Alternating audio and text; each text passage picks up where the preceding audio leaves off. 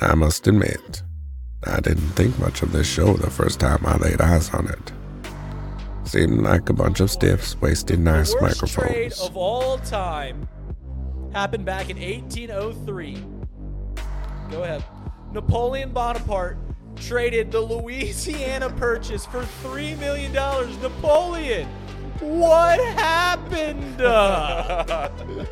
Half the country for $3 million. You can't even get Tucker Barnhart for $3 million. Then I came to realize these guys are funny. And Justin Fields have identical stats the last 5 weeks about throwing the football. This guy, okay, And folks, are is a some of the fidget best spinner. gamblers I've come to know. If you're betting on USC and or TCU, let it be known you are a square. TCU is going to hammer this team tomorrow night. I hate to hear that. Tomorrow When we come back afternoon. in here on Monday, you're going to be happy as a lark because USC lost, but you're going to be wrong about TCU. Get ready for the most useless hour of your day. It's time for Boxed Lunch, presented by Betfred Sportsbook. Now, Casey, run that track.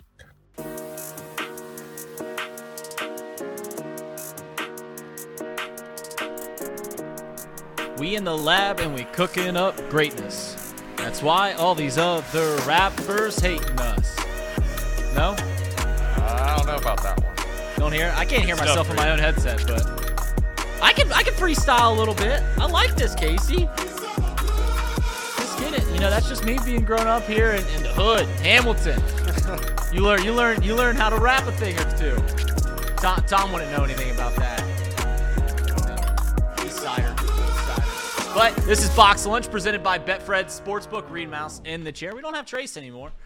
He's on to bigger and better things. Chatterbox Reds, which follows every Reds game. So they did an hour yesterday. Oh no, it looks like that F-150 out there is getting a ticket. Trace, if you're watching, go move that F-150 as we speak. It is currently getting a ticket with the trailer out there. But we've got a long show. One thing I do want to say is, saw some people talking about old Stephen T. Baden High School. I did go to Baden. I didn't go to St. Joseph. Someone said I went to St. Joseph. I'm a St. Peter's guy. Now, I go to St. Joe's Mass now, but I'm a St. Peter's guy. Guys, we got Paul Fritzscher, Casey McAllister. Almost Paul forgot you guys. McCartney? Yeah, Paul McCartney. Paul McCartney in the house. The Beatles stink. You a Beatles guy, Paul? I mean, I enjoy, like, the big hits, but I'm not going to flip on a Beatles album and just listen to it on a road trip. Has there ever been a band that has gone fully from, like, Justin Bieber kind of music when they first came out? Yeah. You know, I want to hold your hand, stuff like that. And then they just go into their most psychedelic at the end of their run, really get into the drugs. Yeah, now. So they've got the full spectrum of things. But the first things first, we're going to talk about Tee Higgins. I don't know if you guys saw this, but our very own Zim Hude dropped out that Tee Higgins extension. Casey. Yes, Reid. Are you buying that the extension is happening? Are you buying what Zim Hude is selling in that number 5, formerly 85, is being extended, and we will hear about that very soon. Some were alluding to today. Some were alluding to this week. Do you think that Zim's sources are correct? Are you excited about this?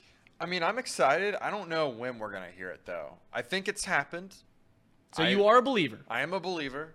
I just don't know. Like, it doesn't make sense for them to do it until Joe Burrows is done, because otherwise there would be like not a public outrage, but there would be like this weird feeling of like, why isn't Joe Burrow done? Right. Like, he's our franchise quarterback. So I expect that to happen first. And because Joe has not got a deal done yet, according to Zim's tweet, they're still working on that.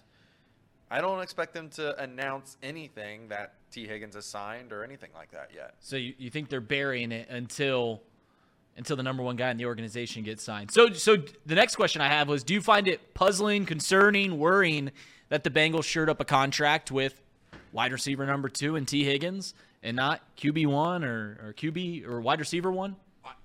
My take on it is that everybody knows they're going to get the Burrow contract done, so it doesn't really matter.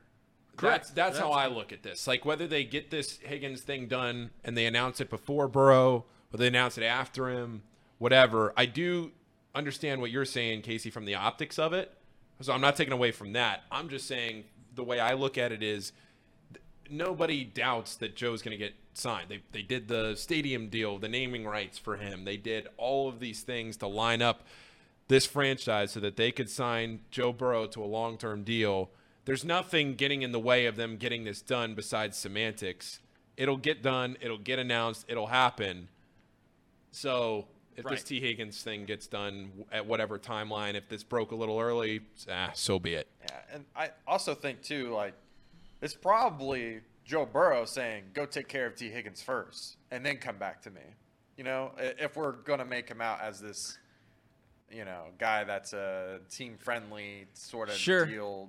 You can think of it like that positively. It is funny as a Bengals fan and being around Bengals fans, the mental gymnastics that we bring about. Like, Joe Burrow is basically God at this point in this city, and anytime that any news breaks, we go and assume that Joe Burrow is doing the greatest thing that he could possibly do. Like Joe Burrow going up to the team like, no, I want to see Tee Higgins get paid first before I get paid. You sure up that, and then you'll pay me. Or everyone talking about like Joe Burrow is probably going to take a pay cut just so he can win, just like Tom Brady did and all this stuff, which might happen.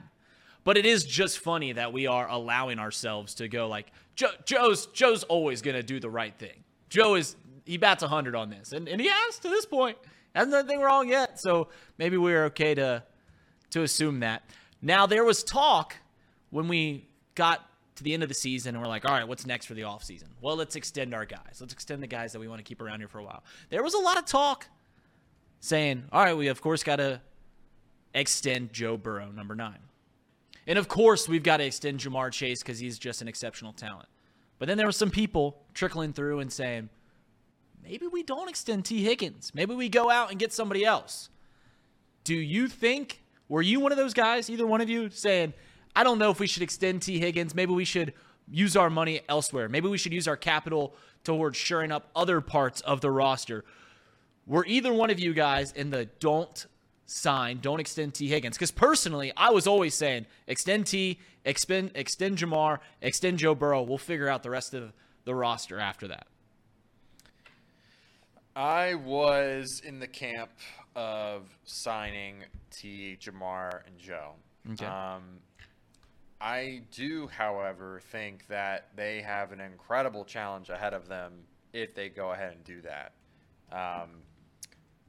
We're going to have to, as Bengals fans, get ready for the possibility of the way, the dynamics of how this team works, right? Like right now, we've got this great, well, maybe great's too nice to call the defense, but it is playing above expectations. Lou Anarumo has been a wizard as of late, and it just seems like even without like a dominant guy on defense, DJ Reader's probably the closest guy that's considered dominant, but we don't have like a TJ Watt, Micah Parsons. We don't have that guy. We don't have guys that usher fear into opposing offensive coordinators. Right. We don't have like that dynamic has been, it's going to change if you go ahead and sign Chase, T, Joe, because then you're like completely not axing the possibility of getting a guy like that,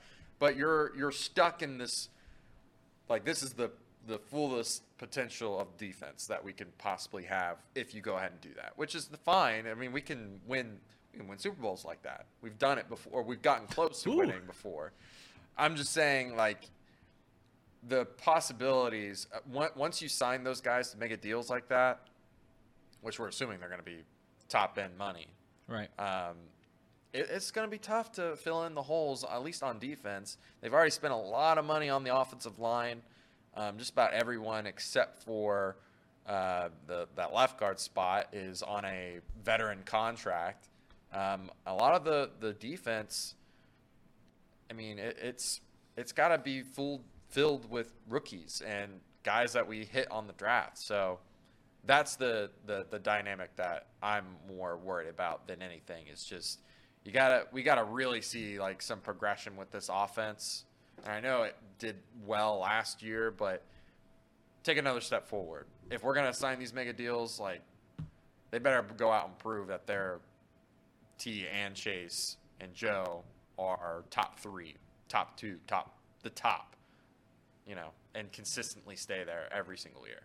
Well, I think that Jamar Chase is certainly one of the 3 to 5 greatest wide receivers currently in the National Football League. I think Joe Burrow is one of the 3 greatest quarterbacks. Tee Higgins is, I don't know how many wide receivers there are, but his play in the AFC Championship game is, amongst his play over the past few years, is certainly elite, and he's an elite player, so I'm happy that he is signed. I will say this, dollar in the jar. News started rumoring through about what Joe Burrow was going to sign for. I think we're out at a Miami game. You and I were, Casey, when we saw the first time. It was a 4-year deal for around $200 million was what I saw. And these are rumors. I mean, they hold no weight whatsoever. But I was shocked that it was only a 4-year deal. And I'd be interested to see what Casey and Paul think of just your knee-jerk reaction is to a 4-year deal. Because personally, when I hear we're going to extend Joe Burrow, it's for the long term, right? It ain't moving in with your girlfriend. It's putting a ring on her. It's saying, hey, we're in this together for the next decades, a la what the Chiefs did with Patrick Mahomes, a la what other teams have done with their, elite quarterback. And that's what I thought. So 4 years was almost a little troubling because it's like, whoa. I thought we're doing this thing full go.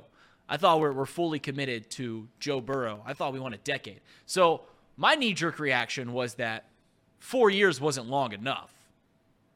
I didn't like 4 years. Casey, we saw that at the exact same time, scrolling through Twitter up in Oxford, Ohio, home of the High Nooners. What did you think when you saw 4 years, $200 million for Joe Burrow? I was not happy with it. We're in the same boat in terms of that. I mean, 4 years seems really short. Even if you're including that 5th-year option, so it's like a 5-year deal, that still seems really short to me. Where did you guys see this? Just PFF posted a projection of Joe Burrow's contract extension being a 4-year, $215 million deal. Yeah, where he's getting like 52 a year, something like that, 54, which would make him the highest played player. Yeah, I mean, that would succeed in doing that. It's just, just from hearing all the staff talk about Joe Burrow, the ownership, it just doesn't make sense for them to sign just a 4-year deal. And let's be clear here. Patrick Mahomes took a team-friendly deal with a 10-year, $500 million contract. That was a team-friendly deal in many different ways. So it would more than likely, if Joe were to sign something long-term like that, it would be a team-friendly deal. So if he doesn't sign something that's 10 years or 8 years, you're looking at something that's not very team-friendly, more than likely, for the 4 years, $215 million contract. And if that's the case, it just means that window is definitely closed. We're past that chapter, and now it's, we're moving on from those rookie deals to having to, hit some draft picks, and you can't really use the free agency as much as you were before. So I don't know. I was not happy with it.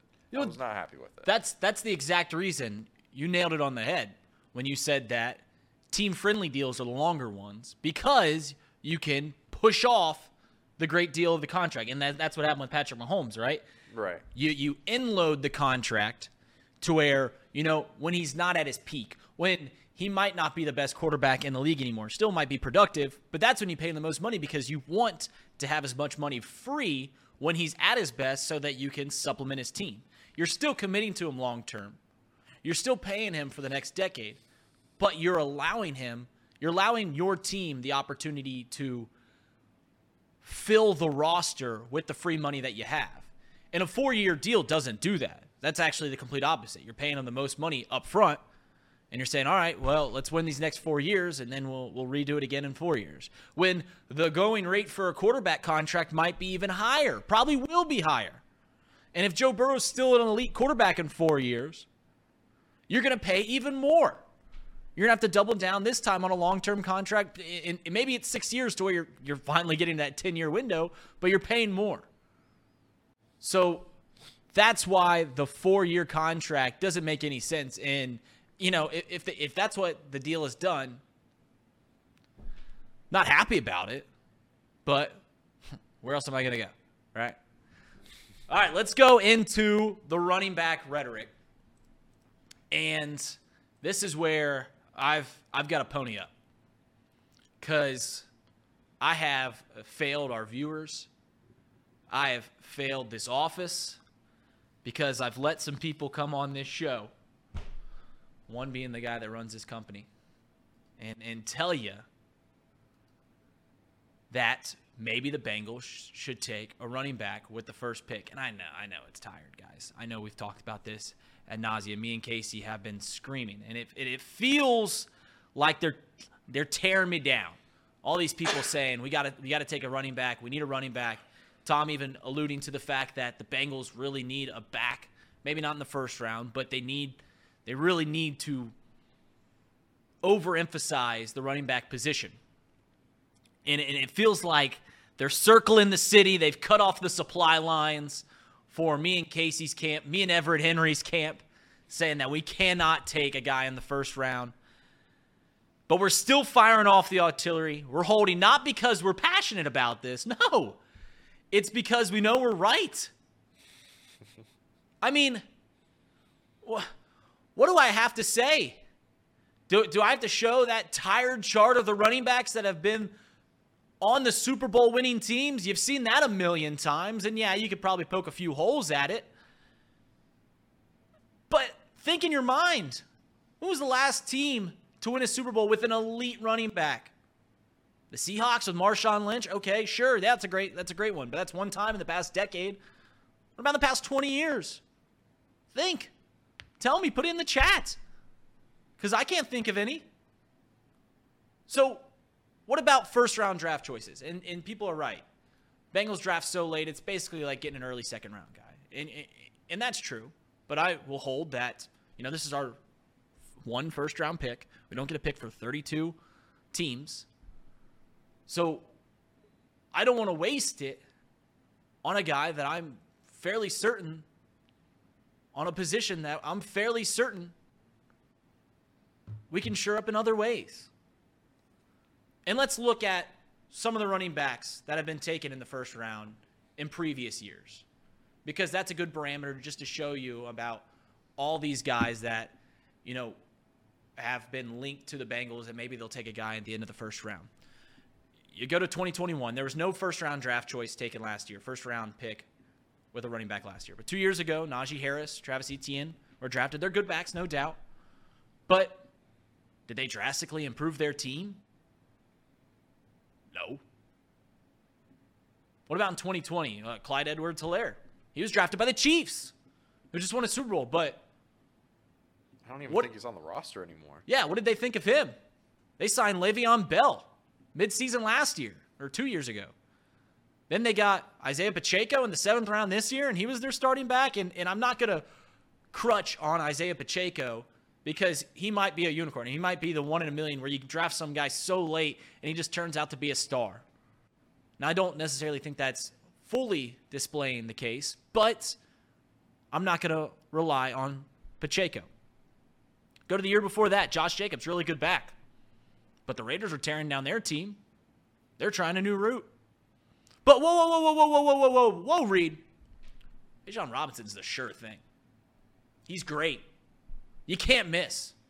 Bijan, is that how you pronounce it? Yep. You can't miss. But haven't we heard this song before? Maybe? You can't miss on a guy like this? Let's think once again back in our mind the running backs that we've heard you can't miss on. Saquon Barkley, great back. Didn't miss. Used an early first-round pick, and he's the best back in the league. Before him, Ezekiel Elliott, great back on his rookie deal. Prime, one of the best running backs in the league, if not the best back in the league. So, they didn't miss. Well, what about the other names that we heard? Leonard Fournette, remember him? That sure felt like a swing and miss. He was an okay back, but did he transcend his original franchise? No. Let's go back a decade. Trent Richardson. Sure thing. I mean, we're talking Adrian Peterson. We're talking LaDainian Tomlinson. Well, Trent Richardson wasn't very good, was he?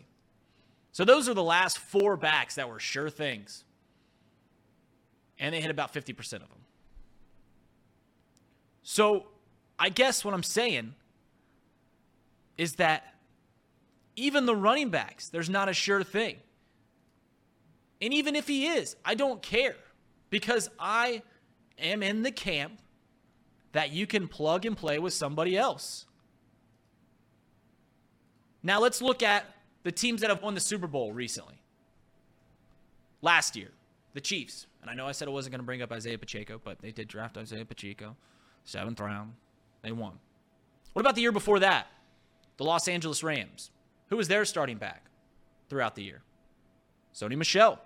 How'd they get Sony Michel? Well, they paid him $1 million and traded a 6th round pick. Okay, what about the year before that? 2020. The Bucks. Tampa Bay. Leonard Fournette on a veteran deal. Couple $1 million. Okay. What about the year before that? The Chiefs. Who are their running backs in Patrick Mahomes' first Super Bowl? LaShawn McCoy in his 30s. Damian Williams. Both on their 2nd contract. A couple years before that, the Eagles. LeGarrette Blount. Now, I will say the Patriots did win in that time with a 1st-round draft choice. Sony Michel. But we can keep retracting the Super Bowl winners and how they got their running backs. Not when they got their running backs, how they got them. And it's the same. Mid-round pick, late-round pick, or you get a veteran and you pay him on the cheap. Because, as I've said time and time before, the line makes the backs, not the backs make the line. You've seen multiple guys go into Dallas when they had their great offensive line and look up great. DeMarco Murray, whatever his name is. Gosh, it's been so long ago. And that's how we do it. Casey? Yes, Reid. As our residential NFL National Football League expert, as you are, I got to give Casey credit. We call on Casey so many times to tell us, just auxiliary things like contracts and all this stuff. And Casey's got it sharp as can be. Casey also has great takes, except for his stink list. It stinks. Point of it. But. Casey, would you rather have Travion Williams and Chris Evans or draft a running back in the 1st round? That's easy. I'd rather take Chris Evans and Travion Williams. Just that simple. It's that simple. It's that simple. I mean, we as Bengals fans need to just get it in our head that we do not have the formula figured out. There's other teams that have got it figured out, that have made it to the Super Bowl time and time again, that have won Super Bowls. I'm going to throw in the Eagles in this conversation too, because they've been, at least in the last 5 years, 6, 7 years, to 2 Super Bowls. Chiefs have been to 3. I'm sorry. 2 or 3? 3. Chiefs, yeah, they've been to 3. They Been lost to to three. they lost They to lost Tampa. to Tampa Bay. And the 49ers, like all those teams have great offensive lines. And they just seem to always be in the mix just about every single year. Championship games, Super Bowls. It doesn't matter. You even go look further back. The Saints with Alvin Kamara, he looked great. Saints had a great offensive line though. And now that they lost some of their pieces, where's Alvin Kamara now? I don't know. Not doing as well. Right. Let's look at the Rams with Todd Gurley. What happened with Todd Gurley? Right? He had this amazing season, gets hurt a little bit. Never the same, but that didn't stop them from going back to a Super Bowl again. They had a great offensive line.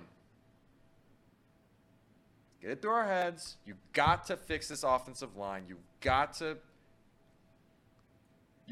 hit these draft picks correctly. Doing the dumb thing is getting a guy in the first round as a running back who, one, you're the one for surefire thing, Bijan Robinson, probably won't even make it to the Bengals. So let's just get that out of the way, right? Right. You're looking at Jahmyr Gibbs, small running back, right? Fast. But guess what he had at Alabama? Every single one of those linemen are going to be NFL starters, probably drafted in the 3rd through 1st round. Excellent offensive linemen. I don't know. I don't know what more has to be said other than just offensive line is key to running back success. You can plug in anyone, and they can get 1,000 yards. Just look at Miles Sanders. I don't think he's some great back like Tom on the show today said that Miles Sanders is this really great running back. I don't think so. He was kind of average for a while. And this is his breakout season because Jalen Hurts produces this really crazy dynamic that you have to now worry about a running quarterback. Look at Lamar and his team. J.K. Dobbinson. I mean, I don't know, man. I think you can plug and play just about any running back, and they can have success enough to make it to where, all you need your lineman to do is get you 3.5 yards every play, right. 4 yards, and then that's a first down. So, to me, fix the offensive line, go draft a running back in the later rounds. It comes down to this. And 4 out of the last 6 Super Bowls, because that's all I went back. I went back the last 6 Super Bowls, and I stopped because I felt like my point was made. 4 out of the last 6 Super Bowls, the Super Bowl winners got a veteran running back on a cheap deal. Chiefs did it on their first Super Bowl. The Rams did it. The Bucs did it. And the Eagles, when they beat Tom Brady, they did it. Now, the other one out of the 6, drafted a running back in the 7th round.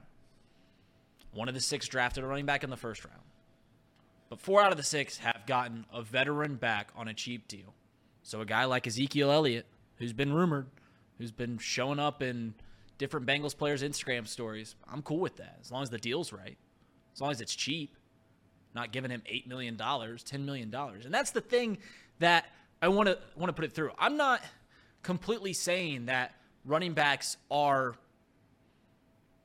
should be banned from football, as I sometimes joke about, because that's not the case. I just am like Paul looking at the lines. Shows up to the sports book. He looks at the lines. I'm looking for value, right?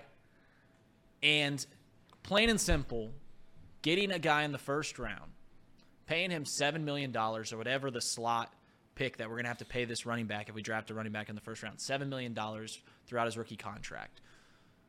When I truly believe we can get these veterans on a year at a time for $1 million, $2 million, $3 million, whatever, is more beneficial, and then using that 1st round draft pick to, get the best guy available. Get some depth in the line. Get an edge, a pass rusher, a tight end, something. I'd rather get another wide receiver, before a running back. I'm cool with that. Because we're going to lose Tyler Boyd in the future. I just cannot wrap my mind around the rhetoric that is take a guy in the 1st round when it has been proven time and time again that doesn't lead to sustained success. And that's that. The tired conversation is now over, and we'll talk about another tired person. That's Odell Beckham Jr. Guys, what are the Ravens doing? $15 million guaranteed to Odell Beckham? Is this a ploy to incentivize Lamar Jackson to come back? Is this preparing for a rookie quarterback to get a veteran wide receiver? I made the joke as a Cubs fan that Jason Hayward's made millions of dollars off a speaking fee. Has anyone made more money off of one play than Odell Beckham Jr.? Odell Beckham Jr. is a great player. Yes. Didn't mean that. But it's that one play, right? Caught it one-handed. Who do you got? Clowney. Ah. All right. Fair enough. So, what is the move here? I can't figure it out.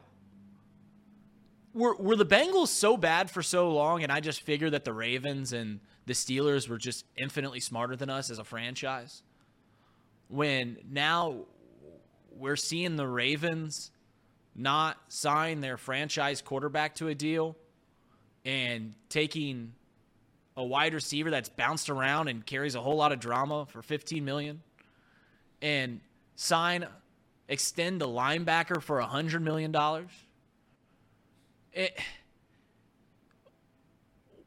I just can't see it. I don't understand what this move is. Casey, and I keep pulling to Casey, he's my crutch today. Can you shed some light on what the Ravens are doing with this play? Well, I talked about this a little bit on the show. I think what the plan is, it's not all going to be given to them year one. I know that's what it says, guaranteed $15 million. But what they'll probably end up doing is adding a bunch of void years and pushing some of that money out. But it's just crazy to me that this is a one-year deal, right? I mean, either way, however you want to slice it up, it's going to be crazy because if you give him the max void years, right, which is 4 on his one-year contract, so he'd be paid for 5 years, only be playing on the team for 1. The 4 years that you would have him on the books is $3 million a year. You know, like, think about it. It's right. He's getting $3 million. That'll be against the cap for another 4 years, and he won't even be on the roster unless they go ahead and sign him and extend him later on to kind of recoup some of that value.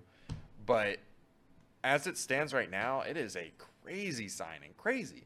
And if it was all guaranteed in 1 year, like if that's what ends up happening, I don't even know how they can sign Lamar. Like, it has to have void years to even make sense to even bring back Lamar. So it's very interesting. I don't know what this really does for the Ravens other than because Odell Beckham tore his knee again, the same one. So this is the second ACL tear on the same knee. At some point, the guy is not going to be nearly the same. But, I mean, I guess they feel comfortable enough to give him that chance. But the thing is, too, I mean, Allen Lazard was the only other receiver signed in free agency to a significant deal, and it was $11 million a year. 11 for Allen Lazard. I would have rather done that than Odell Beckham, who you don't even know if you're going to have him play. Like, he might not play very well, and he could get hurt again. Like, he's got an injury history. I don't know, man. It's crazy. I think the Ravens are panicking. They're panicking, and this is their one way to kind of try to curb fan disgruntledness. I don't know, how can the fans even be excited about this? We're talking about a guy, as you mentioned, 2 ACL tears. He's 30 years old. He's on his 4th team in 4 years. Didn't play last year. And since he left the New York Giants, which was in 2018, he has received less than 2,000 passing yards. And let me add this up real quick. Has under 15 touchdowns. He's got 12 since 2018. And you give him $15 million when you don't know who's going to be your starting quarterback? I mean, it's starting money too, right? Like, are they planning on having him be the starter? And what about Rashad Bateman? It's $15 million guaranteed. 18 million potentially. Yeah. It's a very, very strange contract. I don't know what they're doing. It's just, I don't know. Like I said, I don't know what the goal is here other than to screw the Jets, which I know is not on here, but right. that is kind of funny that they were trying to sign Odell Beckham to get Aaron Rodgers here, or not here, but to the Jets. Yeah, when's that going to end? I don't know, man. That Supposed whole to end like nightmare. 2 weeks ago. That whole nightmare is a nightmare. It is a nightmare. It is. You want to talk about the art of the deal?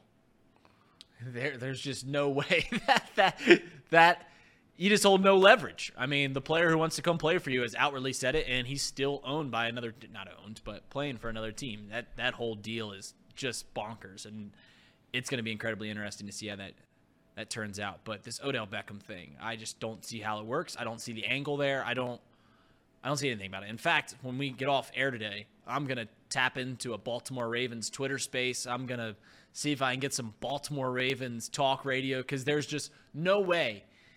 You mentioned this could at least get the fans excited. How are the fans going to get excited for this? If 15 million and the Bengals had no wide receivers and we got Odell Beckham Jr. for 15 million, I ain't excited. I don't care. Ludicrous. Speaking of ludicrous, I'm going to say something nice about the Reds. And if you have checked outside, it is very warm. Maybe the weather has flipped a little bit because hell is freezing over. I'm going to say some nice words about your beloved Cincinnati Reds, and that is just the fact that Nick Lodolo is him. Only 2 starts this year, but he has been lights out. And he was great last year as well. And you want to talk about the Cincinnati Reds, quote-unquote, big 3, right? The Hunter Green, Graham Ashcraft, and then Nick Lodolo. It is common favor that Nick Lodolo is the pitcher that everyone's like, I think he's going to be the guy. I think if there's any of those 3, he's going to be it. And that's because I think a piece is that Hunter Green has so much hype around him. You know, he's got such exceptional stuff. As I say, 100+ miles an hour, and, you know, it translates. You see it with your eyes, and you're like, wow, that is wowing. That's Hunter Green, to where his expectations are higher. And he's got to live up to those expectations. Nick Lodolo is great. Nick Lodolo is a potential ace, but he doesn't have the same expectations as Hunter Green. So people are like, I think Nick Lodolo is going to be it. So I was in the camp of saying, I'm gonna zag when everyone else zigs. I think Hunter Green is still the guy out of these 3. But through 2 starts, I don't know if I was just trying to give the benefit of the doubt to Hunter Green or what, but Nick Lodolo is great. Through 2 starts, 21 strikeouts, 12 innings, 2 earned runs given up. He's allowed just 14 base runners in 12 innings. That's a whip right around 1, which is elite. Nick Lodolo is an all-star. I don't know if he'll be I don't you can't predict Cy Youngs, right? So I don't want to do that. You can't do that.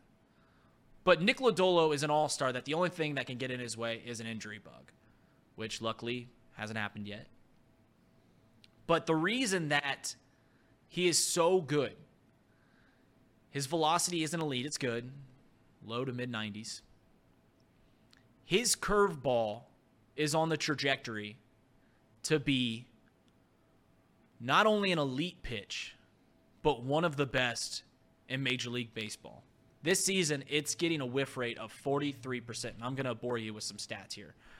But it gets a whiff rate of not 43%, 46%, which I know that's only through 2 starts, but that was the exact same whiff rate that he had last year. You can go on Baseball Savant and check all this out. So it's just continuing to be an elite pitch. And why it's elite is because he tunnels it so well. So go ahead. This is from Pitching Ninja. Casey, go ahead and show this clip. So the first pitch is a fastball right there, 94. And then they get this curveball, Nick Castellanos, that comes into him. And there they overlay it. So you see where the fastball and the curveball come out of the same way. So not to bore you too much on baseball, the reason why lefties hit better, or right-handed hitters hit better against lefties, and left-handed hitters hit better against righties, is because the breaking pitch works into them. And you can take that off the screen now. I think they've seen it enough. Nick Lodolo's curveball works better against a righty. When you're hitting, they talk about seeing spin. That's how you recognize a pitch. And, you know, you can look up all those stats on how much time, you know, the brain has to not only see a pitch, but to determine whether or not to swing at it. It is almost impossible when guys are throwing as hard as they are in Major League Baseball to recognize the spin that quickly. So actually how they hit the ball and determine what the pitch is the shape of the ball. If you played baseball before, I think you know what I'm talking about. A curveball has a little bounce to it, right? When it comes out of the hand. It goes up as a fastball comes at you. Nick Lodolo's stuff, his fastball to curveball, look the exact same coming out of his hand. He's getting more swings and misses from right-handed hitters on his curveball. More. He's throwing curveballs that are hitting the batter because it looks like a strike for so long. It looks like a fastball that's going to end up right over the middle of the plate and then whoop, falls off the face of the earth. It's exceptional. Do we have the other video? Yeah, go ahead and play this. Look at this. This was from the game the other day. Hits the former Cincinnati Bearcat Josh Harrison. Hits him. Looks like a strike the whole way. He offers at it, and it hits him. That's not the first time. He did it 2 times last year. Nick Lodolo has the opportunity, and take that off, to be the best pitcher that the Cincinnati Reds have had in 2 decades. Johnny Cueto currently up there. Aaron Harang was great. You can name a couple guys. But I think that I'm ready to stake my flag in that Nick Lodolo is an all-star. He's the best pitcher on the Reds staff, and he's going to be the best pitcher on the Reds. If they actually want to compete in a couple of years, he's going to be the workhorse that does it. Yeah, as long as they don't trade him away. Get some pieces for him at the deadline. You got to build around somebody. I'd like to think that would be him, as long as he doesn't ever need Tommy John surgery. I just want to see the Reds pitching staff be like really good, or They just got 3 good ones right now. They need the back end. Yeah, like I just want to see the closers. Like just we need one closer. If we can just get one closer. You got a good closer. Yeah. Alexis Diaz is pretty good. I think they're all pretty inconsistent, but I don't know. Yeah, I think when it's time for the Reds to compete, which whenever that is, if Graham Ashcraft, Nick Lodolo, and Hunter Green continue to progress and be better, you go and get yourself a veteran, a 2-year deal, some guy in his mid-30s that can throw 175 innings, and will have him right around a 4 ERA to tail in the back of that rotation. But here's what I want to talk about. So Nick Lodolo is currently under, as is Hunter Green, I believe Graham Ashcraft as well. They're under Reds control for 5 more years. This is how Major League contracts work. You get 3 years on the rookie deal, and then you go to arbitration for 3 years, which is just agreeing on a salary. You know what arbitration is. Agreeing on a salary on both ends. That makes sense. And then after that, you can test free agency. The Reds are getting ready to play the Braves. And the Braves, along with a couple other teams, but the Braves have done it the best, maybe because they've had the best prospects. The Braves have laid out this blueprint for what to do with their young talent. And that is, you get these young guys while they're still on their rookie deals, and you make a trade basically for them. And that's saying, we will give you more money up front if you cut us a break on the back end of it. So you sign these guys where if you have 5 years of control left with Nick Lodolo, you sign him to a 7-year, $100 million contract, something along those lines. And it's a gamble. You're saying, I want to have you be our ace for the next 7 years. Same with Hunter Green. I want you to be a part of this team for the next 7 years, and we will give you more money here on your rookie deals. We'll give you $15 million a year this year, next year, when your rookie deals are done. And then when you go to arbitration, maybe they are Cy Young caliber to where the arbitration comes out and is garnering $30 million a year or $26 million or something to where you are actually getting value out of these guys because you got them on the long-term deal. And then on top of that, when they leave team control, you've got them for 2 more seasons to where they're now at 32, 33, and then they can go get a free agent or go become a free agent and sign with somebody else. The Braves have done this with the following players. They signed Ronald Acuna to an 8-year, $100 million deal. Ronald Acuna, who almost had a 40-40 season 2 seasons ago. Of course, he got hurt. But I think we can all agree that Ronald Acuna Jr. is worth over $100 million. Ozzie Albies, all-star second baseman. They signed him to a 7-year, $35 million contract. Now, it's worth mentioning that the Braves were the first to get to this punch. They were the first ones to do this. Other teams are doing this now, so the market has gone up. So those contracts, you ain't getting that anymore. You see this with Austin Riley, their all-star third baseman. He signed a 10-year, $212 million contract when he's under player control for a few more years, but they just went ahead, extended him. Michael Harris Jr., Spencer Strider, both were Rookie of the Year candidates. I think Michael Harris ended up winning it. They both signed through their 30-year deal, 30-age season. That's what the Reds need to do with the following two players, Hunter Green and Nick Lodolo. I'm not sold on that Tyler Stevenson can stay on the field yet. So that's where I wouldn't want to do these deals with Tyler Stevenson. Because if he gets hurt, then you're not getting value out of this contract. And that's what this whole thing's about. It's getting value, as Paul does when he looks at the sportsbook sheet. I don't know if I want to do it with Jonathan India. He's looked great at the plate, but like Tom said on the show, like Trace has said on Chatterbox Reds, the glove, it worries you. Where's he going to play? Because second base doesn't look like the position for Jonathan India. And by his frame, it limits where he can play. Maybe out in the outfield. Go back to third base where he came up. But Nick Lodolo, Hunter Green, signed them to 7-8-year deals, $100 million, whatever it needs to be, to where you're basically signing them for $15 million a year for the next 8 years. And you're saying, listen, we believe in you. We want you to be Cincinnati Reds. You stay here. You pitch for the next 8 years while we try to build a championship team.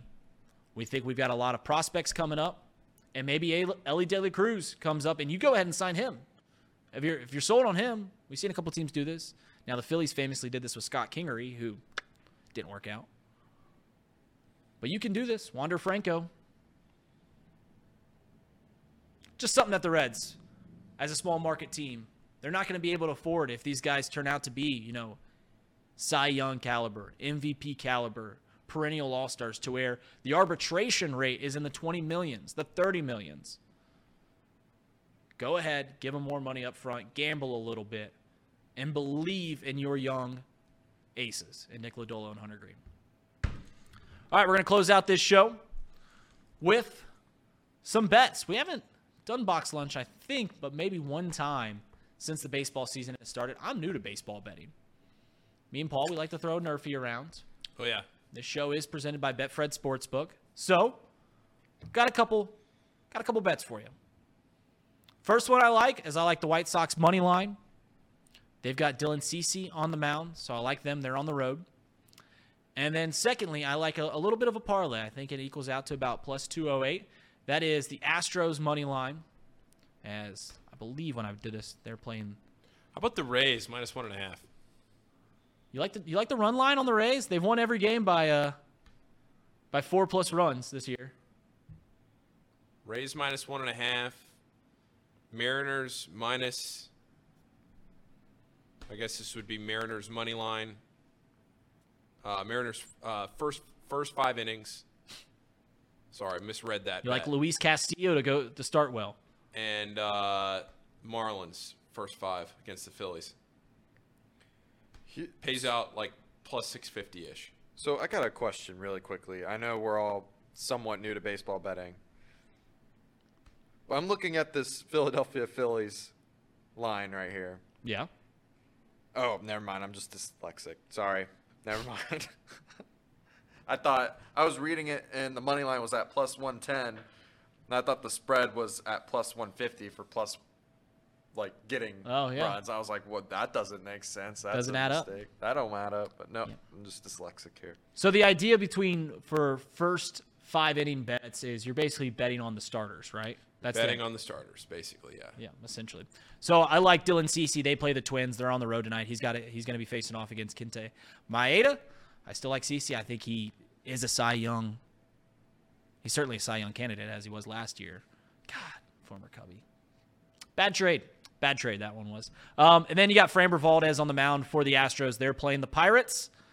parlay that with the over and the Cubs-Mariners game. Drew Smiley's on the mound. I believe it is Luis Castillo, but I still think that they can get over 9 runs. That's plus 208. The Wheel of Taco Bell. How was your Lenten promise of no Baja Blasts, Paul? I was only tempted once. It did pay off. I feel like I'm a better person. It was tough. Anybody that knows me knows how much I go to Taco Bell just for the Baja Blast. It was tough, but we're here. We survived. Well, let's go ahead and roll this Taco Bell wheel to honor you giving your Lenten promise. And see what you were given. You were given a trip to go to Augusta National. I know, yeah. For your sacrifice. For my Baja Blast. For your sacrifice. Now, Paul, I'll tell you one thing, though. Speaking of Lent, so Friday was Good Friday. I didn't have any meat on Friday, so I subsisted on about 6 bags of barbecue chips and about 6 lemonades, walking around I think it was like 22,000 steps we took on Friday. I'm not complaining. Right. I'm not going to sit here and complain because I was there, but I am going to say that if I was to ever be blessed enough to get back there and to do that, I would very much look forward to being able to, hey, look at that, Taco Bell.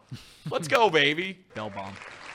I'd very much look forward to one of those chicken salad sandwiches or one of those pulled pork sandwiches because, boy, they look good about 1 o'clock. It's all right. We're here. We're better for it. Hey, we're happy. We're better for it. Now, let's get ourselves a Baja Blast. Paul, I've got to tell a quick story on and this is how I'll conclude the show. So on Saturday, I was calling a Miami softball game. They're playing Buffalo. And Miami softball's pretty good. They play the number 1 team in the country this weekend, so that'll be exciting to call. But the pitcher for Miami that was in the circle was throwing a perfect game. They play 7 innings. She was throwing a perfect game in the 6th inning. Okay. She was 5 outs away. And as I've said time and time on this show, I said on air, well, jinxes don't exist, so I'll bring up the fact that Brianna Pratt has not allowed a base runner. Don't remember exactly what I said. Has not allowed a base runner this entire game. Working on something special. Need 5 outs. The entire press box looked at me and, gave me wide eyes. They looked down at me. Casey's, giggling. Brianna Pratt, 2 pitches later, gives up a double. Walks the next base runner. Walks the next batter. So 2 pitches after I said jinxes don't exist, she loses the perfect game. Faces one more batter, allows a base runner on. Only 2 base runners she allowed the entire game. So if there was ever a time when jinxes don't exist was tested. Yeah, it's all right. That's not your fault. As somebody that has broadcasted hundreds, if not thousands, of baseball games, I never will shy away from, he's throwing a no-hitter. Yeah, bringing it up. We're in the 3rd inning. Hey, he's threw 3 no-hit innings. I'm sorry. Me sitting there in the press box does not affect what they're doing on the field. It is my job to tell you what you're watching, especially when it's on the radio. You know what it is? Are we being too practical with the jinxes don't exist thing? Are we being too practical to say, just pointing out, I am 200 feet away from the field. I am talking into a microphone. That's all I'm doing. It has no bearing over what happens next. There have been games that I have done, and this is one thing I will say. There have been games way back when you're sitting on the bleachers in a summer league game when I was a freshman in college and you're just starting out and you're sitting on a bleacher and you're not sure if maybe the players can hear you because there's nobody in the stands besides a few parents. And if you talk loud enough, maybe the players would hear. I would be a little more careful then because maybe they don't even know it. Because I would run into guys sometimes where they say we get into the 7th inning, and I would ask them after the game about it, and they'd say, "Oh, I didn't even know. I wasn't even looking." Right. So sometimes, because then you're adding the extra pressure. So, but if you're in a closed press box and you're 100 feet away and the pitcher can't hear you, brother, I feel no shame in that. That's not your fault. Because here's the thing, and this is what I've always said. When people want to talk about jinxes in sports, it's just like stocks. It's like when you buy a stock at its highest, right? Buy high, sell low. That's what they always say about the stock market. Yeah, that's what you do. That's how you win money. Make money. Exactly. When you are talking about jinxes in sports, when somebody is talking about a football game and maybe the Bengals are winning 21-0. Perfect example was the Patriots game this year. Bengals are killing the Patriots. And everybody's going on and on about how the Bengals are winning. The win streak's going to continue. Yeah. Christmas Eve, the good vibes are going. And then all of a sudden the Patriots start to come back. They start to come. All it is because you're just essentially, in sports terms, you're just buying high. And then the other team starts to come back. It's not – it's just – It's perception. People It's perception. react. People react, and they react. As naturally, unless you're like super smart. We try to think that we are, but we're human, and sometimes we react late. And by the time you realize that something good is happening, you might tweet it out. Like, for example, somebody hits 5 threes in a row, and you'll say, "Oh my goodness, he's hit his 5th 3 in a row." Odds are he's probably not going to make that 6th 3. And it's just because you tweeted it out, and then everybody says, "Oh, you had to jinx it. He's 5 for 5." Well, yeah, I mean, he's 5 for 5. Percentages are going to work out. It's the 6th time. Jinxes, superstition. Do I have a lucky pair of socks? Sure. But me sitting up there in a booth talking about a perfect game, as long as they don't hear it, because right, yeah, then you're actually affecting something. If they hear it because they can hear you talking from you're close, you're sitting right behind the plate in a press box or something, that's different because then they feel pressure and But if you're a major league broadcaster, especially on the radio, if it's on TV and you do the fun thing where it's like, look at the box score. Part of it's fun being a sports fan. Like, I don't want to totally take a dump on being a sports fan and the jinxes thing. So if you're on TV and you say, hey, take a look at the box score, but we don't have the box score on Chatterbox. We have the line score and stuff, but we don't have the box. So, and especially if you're on the radio. What are you supposed to say? Something special's going on? Then if you're driving in the car, you're going, well, is he throwing a perfect game? Is he throwing a no-hitter? Everybody knows what you're talking about. You know what I think it is? What do you got for us? I do think jinxes exist, just to clarify for anyone that didn't know. I think it was because it wasn't necessarily that you had an effect of what actually happened, but it was the fact that everyone in the press box believes in jinxes except you. So it actually jinxed yourself because you don't actually believe in the jinx clause. You didn't jinx the game itself. You're just jinxing yourself. I jinxed my jinx. Yeah, you jinxed your jinx. Listen. to Humans are trying to grasp on to everything they can in this world. You try to act like you're in control. None of us are in control of anything. We're certainly not in control of what the Cincinnati Bengals are doing on Christmas Eve against the New England Patriots. I can sit there and do naked cartwheels in my living room because we're winning by 28, and it ain't doing anything. It has no bearing. It ain't going to help them come back. It ain't going to help them do anything. You can wear your lucky jersey. You can wear Paul's lucky pair of socks. It doesn't matter. Yeah. The only time it matters is when you're like a player. And like I said, sometimes these pitchers, they get so involved in the games, they don't realize what they're doing. They just think, well, maybe they're pitching well, but they don't look at. It's like sometimes when a hitter, if you can get in people's head, is what you're telling me. Yeah, like a pinch hitter. That happens. A pinch hitter goes up in the 9th inning, or maybe you get to you're in the bottom of the 9th inning and. You realize it's a close game, but you haven't really looked at the scoreboard. I remember this happened one time, I think in a Nats game. Somebody had a walk-off home run. They didn't realize why everybody was celebrating so hard. Then he realized, oh, it was a walk-off home run. It wasn't just a home run. It was a walk-off home run.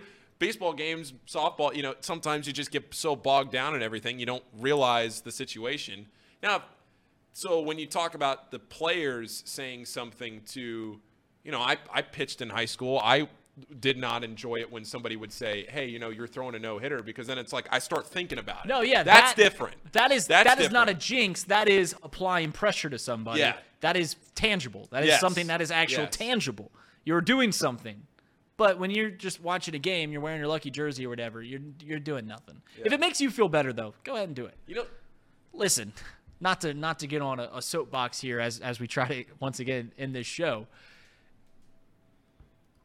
It's almost sacrilegious to believe in jinxes, because at that point you're saying one of two things. If you're saying that me in the booth saying she's got a perfect game right here, and then it blows and I'm the culprit because of why the perfect game got blown, you're saying one of two things. You're saying either God himself is coming down and be like, oh, Reid, shouldn't have said that. I'm gonna go punish this girl who's pitching a great game now. To teach Reid a lesson about jinxes. Or you're saying that you believe in other gods that do that, and they're mischievous little bunch. But that's the end of my soapbox and my Yeah. My Catholic Yeah. religiousness.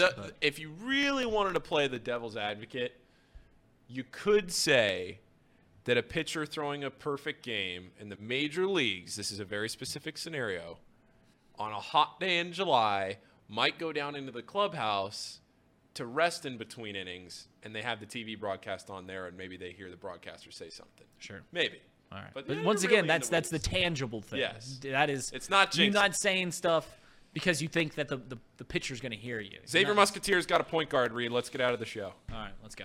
All right, this has been Box Lunch presented by Betfred Sportsbook. If you're going to bet, please do it with the best book here in Cincinnati. Reid Maus hosting the show. We'll be back Wednesday, Friday. We're going to get back to our chat power rankings. There's been a shuffle.